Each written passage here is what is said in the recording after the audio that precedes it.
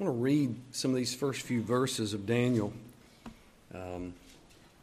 just to kind of give some context into our introduction to the book of Daniel. Sometimes when we do these introductions and I kind of embark on these, portions of these seem a little more like history, lecture, information than it does maybe preaching. And there are parts that are like that, and they're meant to be that way. The background's important.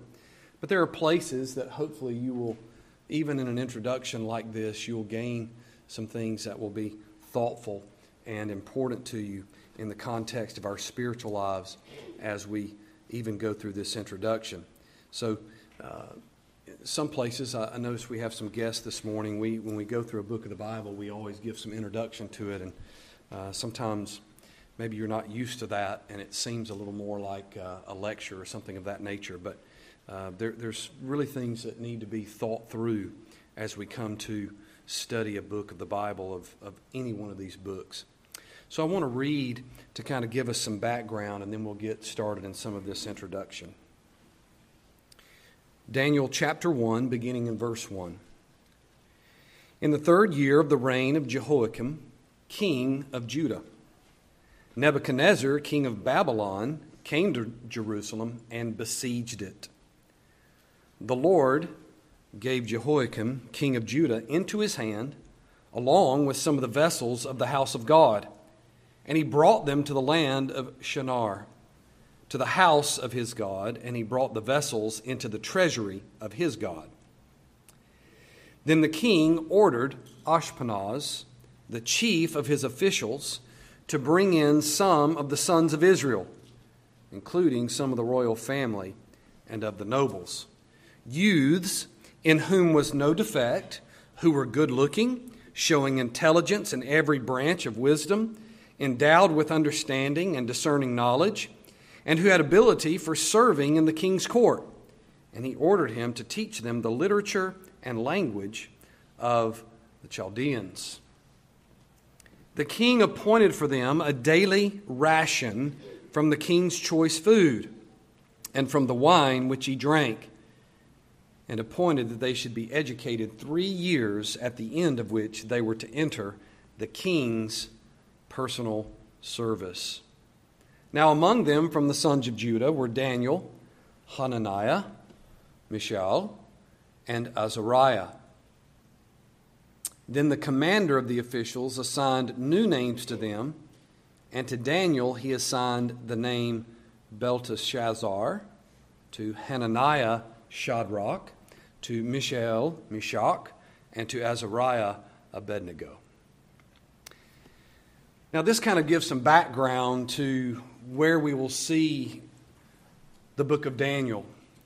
If we consider the book of Daniel and we think about it properly, we're entering a realm of history and prophecy as a whole. But it's the first portions of the book that really give us a context to the history of what is taking place. The life of Daniel, the work of Daniel, the understanding of who Daniel is in the purpose of where God has him in his life and time. It's also in the life and time of Israel and Judah. There's a sense in which we must understand that we are looking at something that has been happening and leading up to this point. It's taken about 2,600 years. Don't take that out of context. When you're reading Daniel, you're reading something that has a setup to it from earlier portions of the Scripture. And you're looking at a setup that took about 2,600 years to get to this point. And in that 2,600 years, there's been Abraham, there's been the times of Abraham and his sons, there's been the times of Israel as a nation, the judges, the kings. There's been a whole setup of the nation. There's been a split in the nation of Israel, a time where they were friends for a little while, and then a time where the two nations just loathed each other. When you come to the time of Daniel, you're looking at a time that has ended in the region of Iraq. Now, as you begin to study the book of Daniel, the interesting thing is there's a lot of material out there. If you were to do a search of commentaries on the book of Daniel, I wouldn't even take a guess. Now, there may be lots of commentaries on the book of Daniel, but that doesn't mean they're all good. That doesn't mean they're all helpful. And as a matter of fact, when you start looking through the material, you get a little piece of an understanding that after a while, Daniel has been inundated with all kinds of approaches and interpretations and all kinds of ideas thrown onto it. Even in the last 200 years, there's been multiple books written on Daniel, and it's hard to decipher at times where everyone is headed when you read these commentaries, essays, and so forth. One of my favorite early Southern Baptists is a guy named B.H. Carroll. He's just a kind of an old, plain to the mind, hard-nosed guy. He says, Daniel in the lion's den, Daniel in the critic's den, Daniel in the cricket's den. Now he means by that, when you read the plainness of Daniel, you see the amazing things of God's work in Daniel in the lion's den. If you begin to read a lot of 19th and 20th century material on Daniel, it's Daniel in the critic's den. There's always a critic of Daniel. And we'll get to some of that in more detail in a moment. But after a while, it becomes Daniel in the cricket's den. It's Daniel's been just totally torn down to the point that you can see nothing amazing in it at all. Because a lot of the critics bring Daniel to a place to where it's all myth. Sad to say, there's been a lot of that type of thinking that has gone into writing about the book of Daniel. As I read through this material and just researched multiple things as far as the critique of Daniel, I kind of noticed there's a large mainstream idea in the 19th and early 20th century that tries to deconstruct Daniel. You need to be really careful if you're going to go read material from the post-Enlightenment period, 19th century, 20th century, on the book of Daniel. Because if you do, there's going to be a lot of deconstruction. Now, what I mean by that is, 19th, 20th century kind of crosses over 20th century theologian. He says, all difficulties and glaring impossibilities. Now, when he's talking about difficulties and impossibilities, he's talking about when you look at the book of Daniel and you see the idea of the visions and you see God's writing on the wall and Daniel interpreting the dreams and the visions, and then you get into the last half of the book and the prophecies and things of that nature. He says, all difficulties and glaring impossibilities vanish when we contemplate Daniel as a lofty specimen of imaginative fiction. So that's how this author looks at Daniel. He just begins to tear it down to the point that it just becomes imaginative fiction. So be careful what you're going to read about Daniel. There's a lot of material out there that will stem all the way from the 2nd century A.D. to where people use Daniel down through history as what one writer says is the use of national propaganda. When you begin to read Daniel and material on Daniel, if you're going to study Daniel, going back all the way to the 2nd century, what you will find is a lot of writers have tried to use Daniel in the context of their own nation at their own time, and it's become used in national propaganda, whatever the nation may be. Now, that's happened a lot in latter days as well, where a lot of Christian pastors now only interpret Daniel in light of the United States, as if we're the only nation that might be written about in the Scripture. and in fact we're not. But have to be careful and thoughtful when you're going to read some of these writers. They begin to deconstruct Daniel in their own way and for their own purposes and their own use. You also run across the idea that people begin to wonder and guess whether Daniel actually wrote the book of Daniel.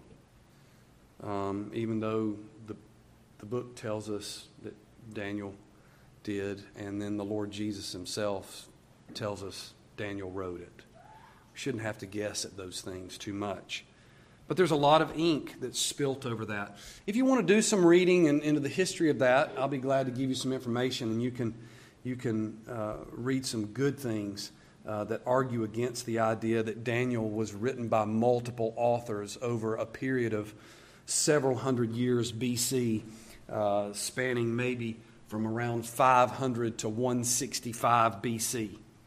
I don't think any of the material of Daniel was written in 165 BC.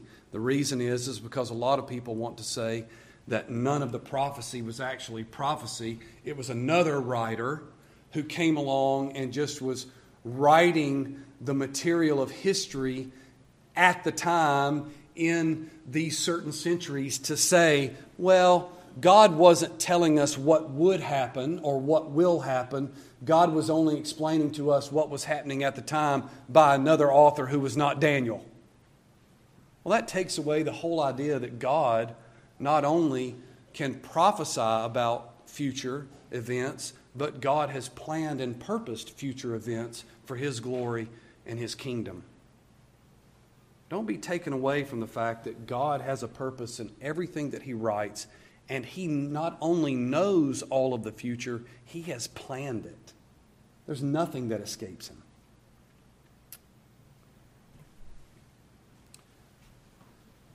There's a really good conservative 20th century Lutheran guy named H.C. Leupold. We would disagree with him on some things, but I think he puts some of this in context when he says, "We must confess to our utter inability to understand those who endeavor to discredit and honeycomb," that means punch holes in the credibility of the book of Daniel and its reliability, and then give us the bland assurance, quote, "Yet no words can exaggerate the value of this part of our canonical scriptures." So there's a liberal theologian that says, oh, there's nothing that can exaggerate the value of the book of Daniel in the canon. But then when they go to explain the book of Daniel, they just deconstruct it and tear it down. Leupold's saying that's ridiculous. This is a part of the canon for a reason. There's good material here, not because it's just good material. It's because it's God's word. He gave it to His people. Well, this deconstruction that goes on is one of the approaches, but there's another approach, and it's, as one writer called it, I think, the prophetic, frenetic approach. It just means that people get into a frantic prophecy world, and everything in Daniel is trying to explain everything in the moment. A few months ago, somebody had ordered some books, and they got a free book along with the books they ordered, and they gave this free book to me. And it's this whole book about how Daniel and Revelation are prophecies about how the energy and oil crisis in America was already predicted in the Bible.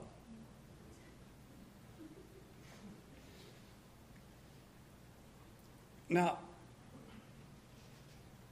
has God planned whatever crisis we're in? Yes, it's a part of His plan. But mainstream prophetic interpretation today tends to take the book of Daniel and the book of Revelation and begin to make it pointing to everything that's going on in the United States of America, specifically and broadly in the world. Now, there can be a broadness to the prophecy about the world present. But to try to pick every piece of Daniel apart and to put it into modern day America as if every little instance in the book of Daniel and the 70 weeks and all of these things that are prophesied in there are about every little news detail. In my opinion, not only is that problematic in interpreting Daniel, but it's dangerous. It's dangerous. I'll give you just an illustration. Doing some of my research, looking through different lectures on the book of Daniel, I found some lectures by a man in Florida, and it was obvious he came from a premillennial dispensational point of view in the book of Daniel.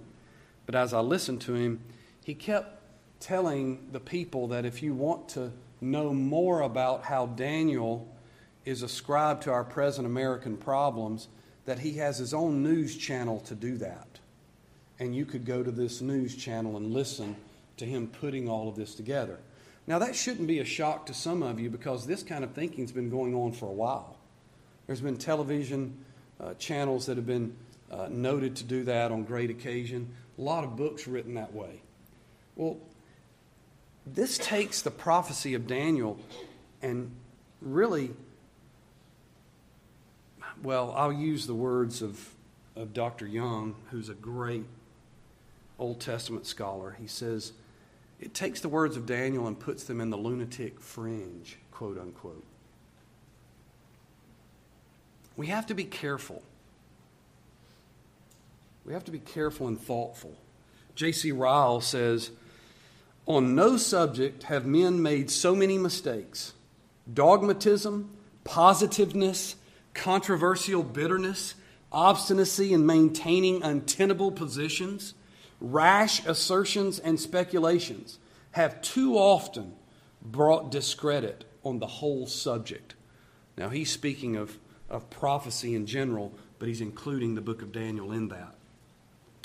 So we have to say, with these two approaches, there are two good warnings. Number one, as one writer noted, the liberal is too nearsighted and pulls prophecy into history. That means the liberal theologian takes Daniel and only looks at that in its nearsightedness and says, what does this mean that we can get some kind of modern view of moralism out of it? They take Daniel and reduce it to myth to be able to say, be encouraged by these nice little stories that God can do neat things. And we need to be steadfast like Daniel. Well, for what purpose? It's way too nearsighted. It tries to take the prophecy of Daniel and pull it into the history and take away from the whole idea that God has planned everything in all of time, space, and history, even those things which he would tell his people about what will happen in the nations. But a second warning is that the dispensationalist is too farsighted and pushes history into prophecy. You have to be careful not to get so farsighted that all you can see is the idea of some prophecy and trying to take that prophecy and bring it into your own moment in your own time. Not every prophecy works that way, and as a matter of fact, the book of Daniel, there are predominantly most of its prophecy has already been fulfilled. Now that's troublesome to some people, and if I said that in some churches, I'd get thrown out on my head. Thankfully, you all over 20 years have been gracious to me, and I don't think I'll be thrown out today. Maybe. Predominantly most of the book of Daniel, its prophecy has already been fulfilled.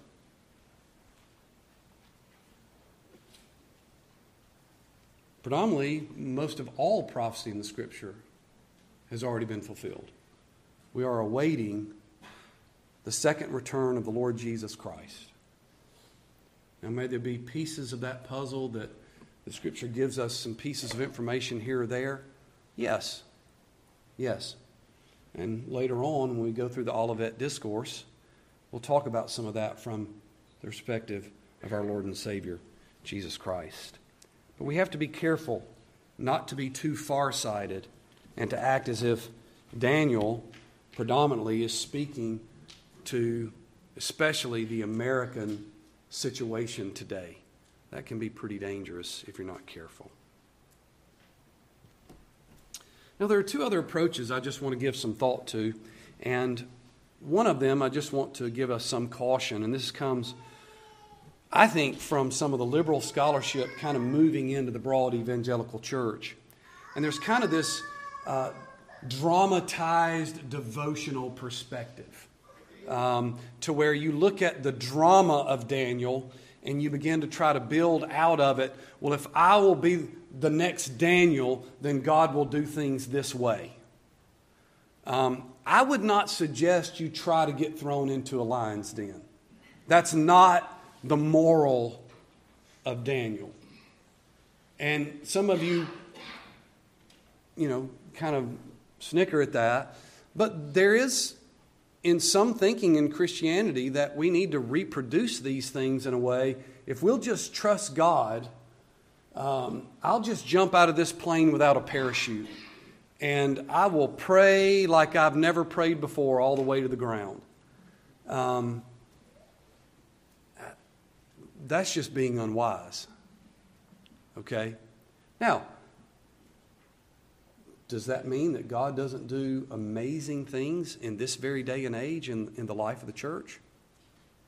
No, it doesn't mean that He stopped. No, He still does those things. He doesn't do them in quite the same way, though. And I think if we're not careful with something like the book of Daniel, we tend to make it a moralistic look at the Christian life. And there are some things we can gain from the life of Daniel that are very important. His diligence, his steadfastness. And yet, that doesn't mean that just if we were to seek to strive and be diligent just like Daniel was and steadfast just like he does, that everything that happened to Daniel would somehow happen to us in a very similar way. And some of you say, well, you don't even have to point that out. But sadly today, there's a lot of teaching, and when you read material on Daniel, you find it implicitly in that material that teaches it that way.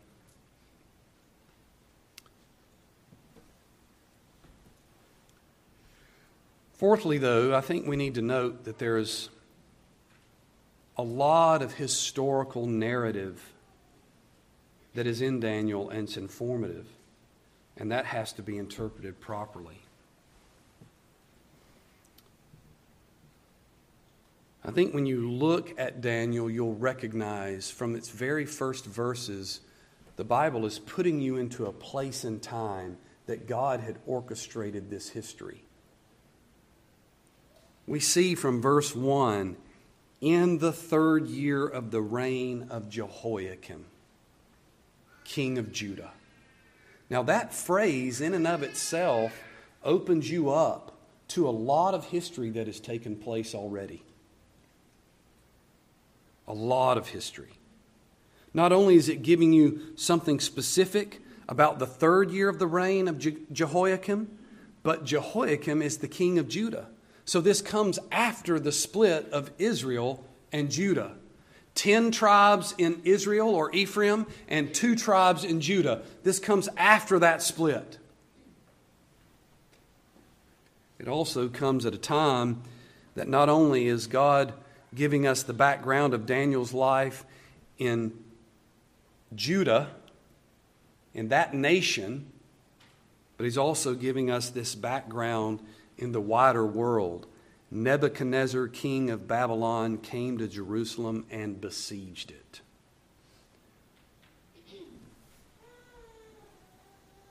These opening words give us some real sense that something serious has taken place to put Daniel where he is and where he will be. And we hope to unfold this and look at it in more specific information as we move along. The historical narrative needs to be taken very seriously, and we need to understand it to be able to interpret the book rightly. So many have tried to put the history, to downplay it, to tear it apart. And there's really no reason to do that. If you read someone like H.C. Leupold or Dr. Young, they can give you a lot of background information as to why specifically Daniel's narrative is proper in its context and all of its historical outworkings. And as we go along and we look at some of the figures like Belshazzar, later in chapter 5, you'll see why some of these questions are brought up, but I think they can be answered very thoughtfully and very carefully as to why the book of Daniel is properly known in history rightly and in its context purposefully. When we're thinking about the book of Daniel, we need to note that it's not just a book that is set back in time and it sits by itself. The book of Daniel is mentioned 3 times in Ezekiel's prophecy. 14:14 and 14:20 and 28:3. Each of these times there's a sense of what is taking place in the nation of Israel, as to say, this is how far the nation Israel has gone. There's one thing you need to note when you're studying Daniel. The nation of Israel is down the drain. It is in a bad place and a bad way, and it has been for some time. The mentioning of Daniel in Ezekiel chapter 14 and chapter 28, but 14 especially, gives a sense of understanding that, you know what? Israel's in such bad shape that if even Daniel or Noah came to it,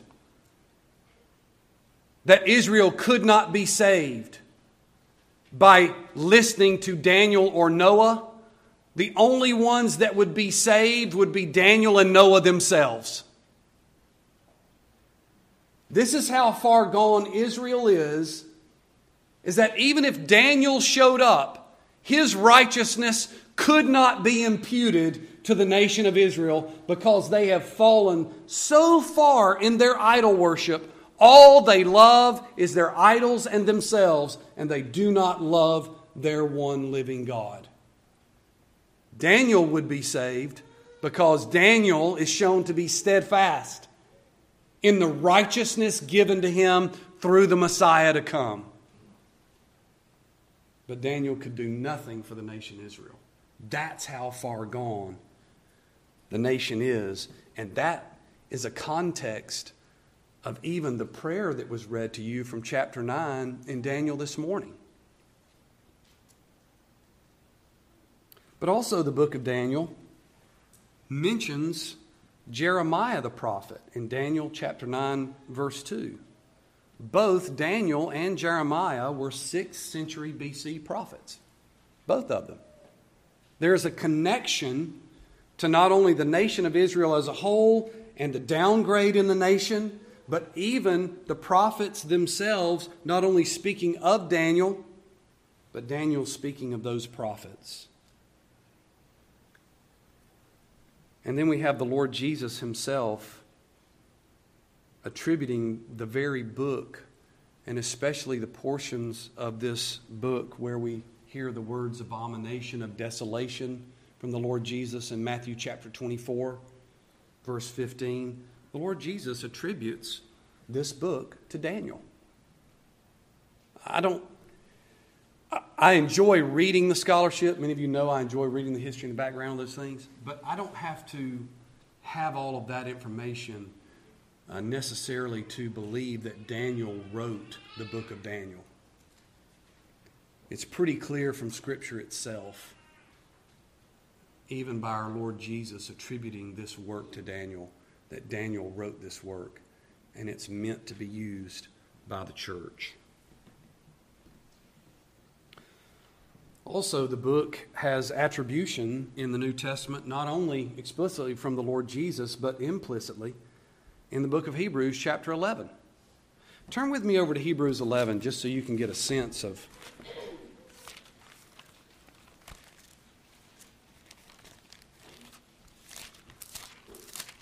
in Hebrews chapter 11, you all know this, as some of you have heard it, the hall of faith. But there's the triumph of faith, the Hebrews writer is giving us this great culmination of how faith in Christ has been worked out even before Christ, came to the earth. And this whole list of not only names, but even when you get to, when you get to verse 30, by faith the walls of Jericho fell down after they had been encircled for 7 days. So this is not only an attribution of faith in particular individuals, but the people of God as a whole, those who are really serious. And the illustration of that is by Jericho. By faith, Rahab the harlot did not perish along with those who were disobedient after she had welcomed the spies in peace. And what more shall I say?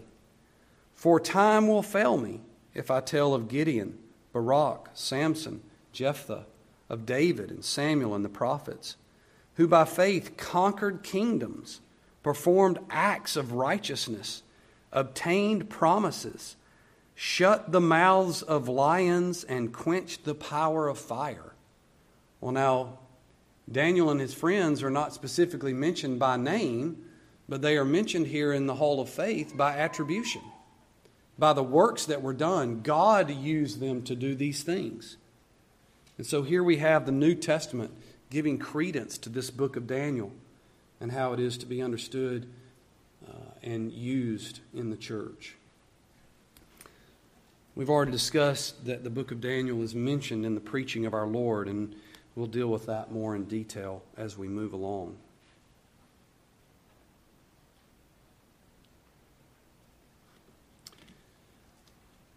We need to note when we're studying the book of Daniel that the first 6 chapters of the book really are mainly history. And they're written in third-person narrative, and the last chapters, 7 through 12, are in first person. And in that work, mainly, that is apocalyptic literature that Daniel gives us. We also have the book in its original language written in Hebrew, first section, Aramaic in its middle section, and then back to Hebrew again toward the end of the book. And that's important to its dating and its understanding of what God has done in the sense of Daniel and the people of Israel being enslaved in Babylon. Aramaic was the language of Babylonia, and so therefore to have portions of the book written in Aramaic makes sense for its dating and its time, that it was written in that 6th century time period in the life of Daniel and that he wrote it. Well, we also have to think about Daniel the man. And when you see Daniel enter in these first few verses, it tells us that he is a young person. He's captive as a teen, and this is brought to Babylon in about 605. And he's in his 30s when the temple was raised, about 586. And by the very end, in verse 21 of chapter 1, it says, "And Daniel continued until the first year of Cyrus the king." Well, that tells us that Daniel was somewhere around 90 years of age when he had completed his work and when he died. Daniel also is a man that was not left without some understanding of the truth of God's Word. Now, you've all read the story of Daniel. You've read the story of his 3 friends. You know some of these happenings of not only the lion's den, but being thrown into the furnace and the 4th man walking among them in the furnace. You know all of that. But that is not just set up by something that is completely out of a full context. Daniel's life, Daniel's writing, all of these happenings of being sent to Babylon, enslaved in Babylon, that comes on the heels of something that is great. It's Daniel as one writer says, who was born in the shadow of Josiah's reformation. Now, Josiah was one of the kings. And Josiah was a king who followed the ways of the Lord. If you go read the Kings and the Chronicles, and you see there's no king in Ephraim of the 10 tribes that walks in the ways of the Lord. You just keep reading that line over and over. They did evil in the sight of the Lord. It just keeps happening over and over, and you just keep going, good grief, what's the deal with these guys? When you read, though, of Judah, there's one king who brings great reformation, and his name is Josiah. And the word of the Lord is that which is brought back. The temple service is brought back correctly. All the idol worship on the high places, Josiah goes after it as well. But one of the wonderful things he does is he brings the Word of God back into public reading. And the people hear the Word of God read. And Daniel is born in the shadow of that Reformation. When you get to that point of Kings and Chronicles and you read about Josiah, it's almost a moment of relief. I don't know if you've read that lately, but go back and read some of that, and you sit there and you just like, oh, this is so terrible. And then there's Josiah. Well, Daniel's born in that shadow. So he's not an island. We don't need to disconnect him from everything else around what is happening. God has been working in and among His people. The remnant has been there for 2,600 years. He's working day in, day out, every second. His plan unfolding. Josiah's reformation happens, and then there's this downgrade again, and yet it's Daniel that's born in the shadow of that reformation. And although there's but few in Babylon who believe, of all those exiled, God gives us this story of the few of the remnant that they were steadfast. They believed. They followed. They walked. And they didn't just do it in moralism. They were believing men.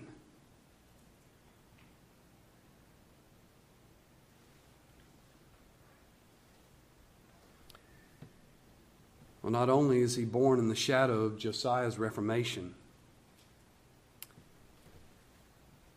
but he's brought into the shadow of Babylon. When you read of Nebuchadnezzar, king of Babylon, there's a lot of background. Babylon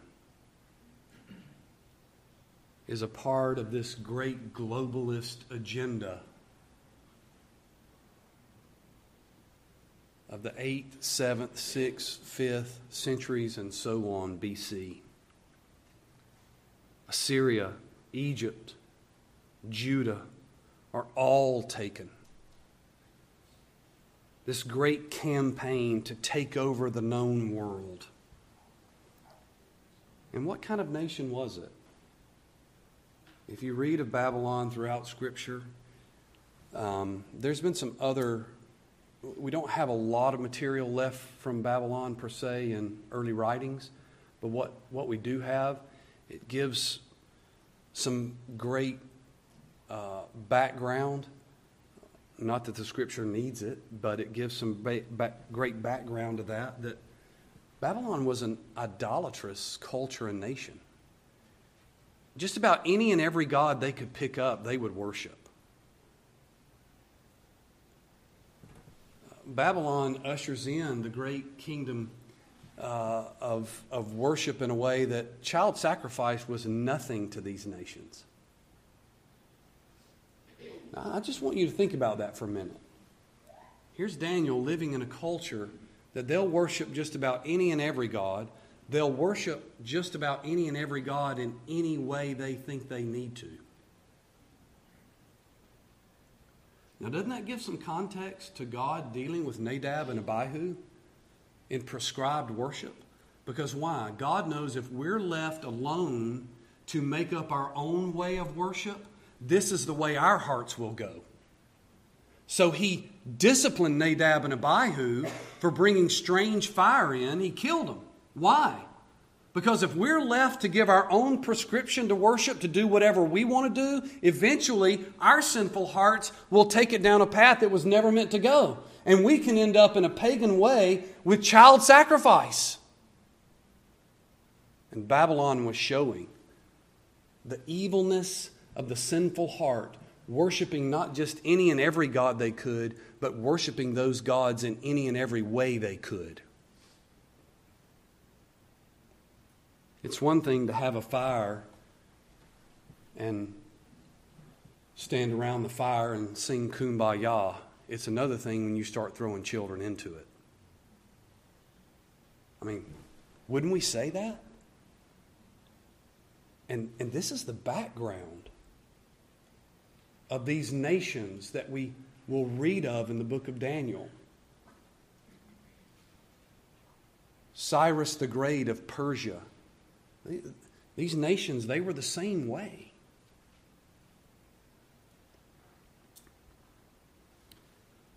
Babylon was often ruled by unstable and self-absorbed tyrant kings.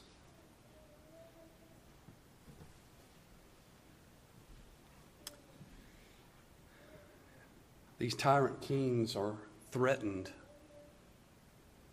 by men who will not pledge allegiance to them alone. And they will only pledge allegiance to God. Now that's something we could follow in. To say, no matter what government it is, capitalistic, democratic, republic of law, I don't care who the president is. I will not bow to that president as king. I don't care what his last name is.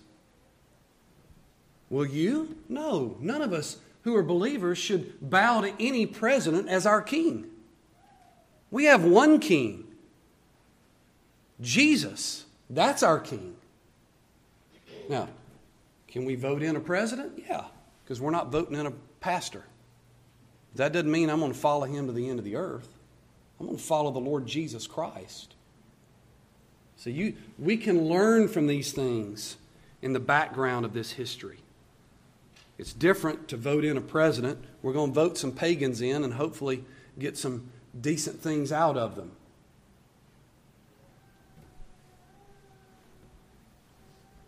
There's not many presidents in the past of our country that were really genuine believers. There are some, probably more than we may know or less than we may know. But there are some. But any person who is drunk on power does not like allegiance to anyone else but themselves. And Babylon proves that.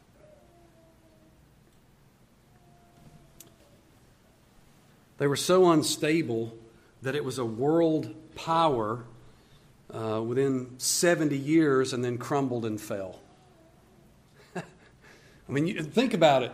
Just take over everything and you just have all this power, but it's so unstable that it just... And then they're taken over.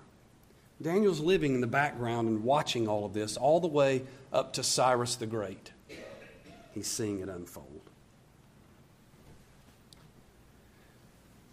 Well, Daniel lives under Nebuchadnezzar, Belshazzar, Darius the Mede, and Cyrus the Great. He surveys 4 world empires. And he's watching the world spiral downward, as one author said. When you read Daniel, what you're seeing is all of the sin of Adam worked out in the nations, and its downgrade spiraling downward all the while.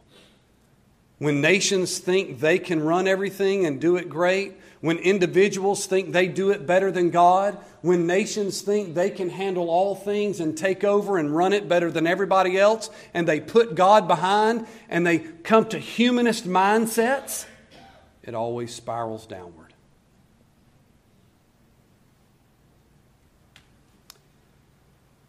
Well, it shows us that the book of Daniel has a background based in history, thousands of years of it, but it also has a basis to prove important to our present day life as believers.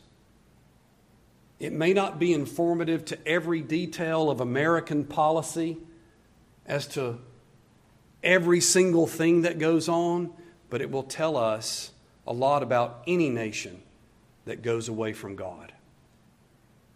And it will also tell us a lot about what it means to live in the world as professing believers. This life is not easy. As we talked about in Bible study, what you will see in Daniel and his friends is a desire to strive toward their heavenward calling. And hopefully we will be encouraged to do the same. Let's pray.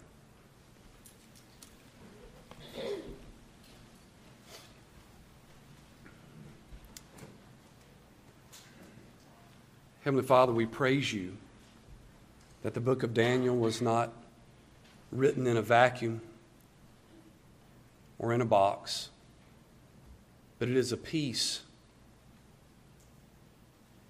of this great puzzle giving light to the great truths of the whole of your word.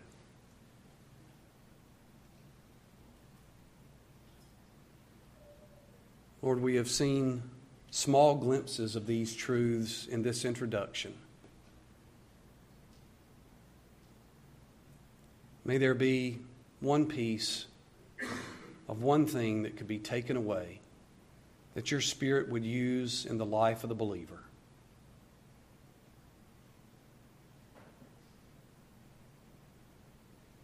May it cause us to long for the truths of your word. That we would not just be dabblers, or we would not just be people who want to be eccentric or to know little pieces of intricacy.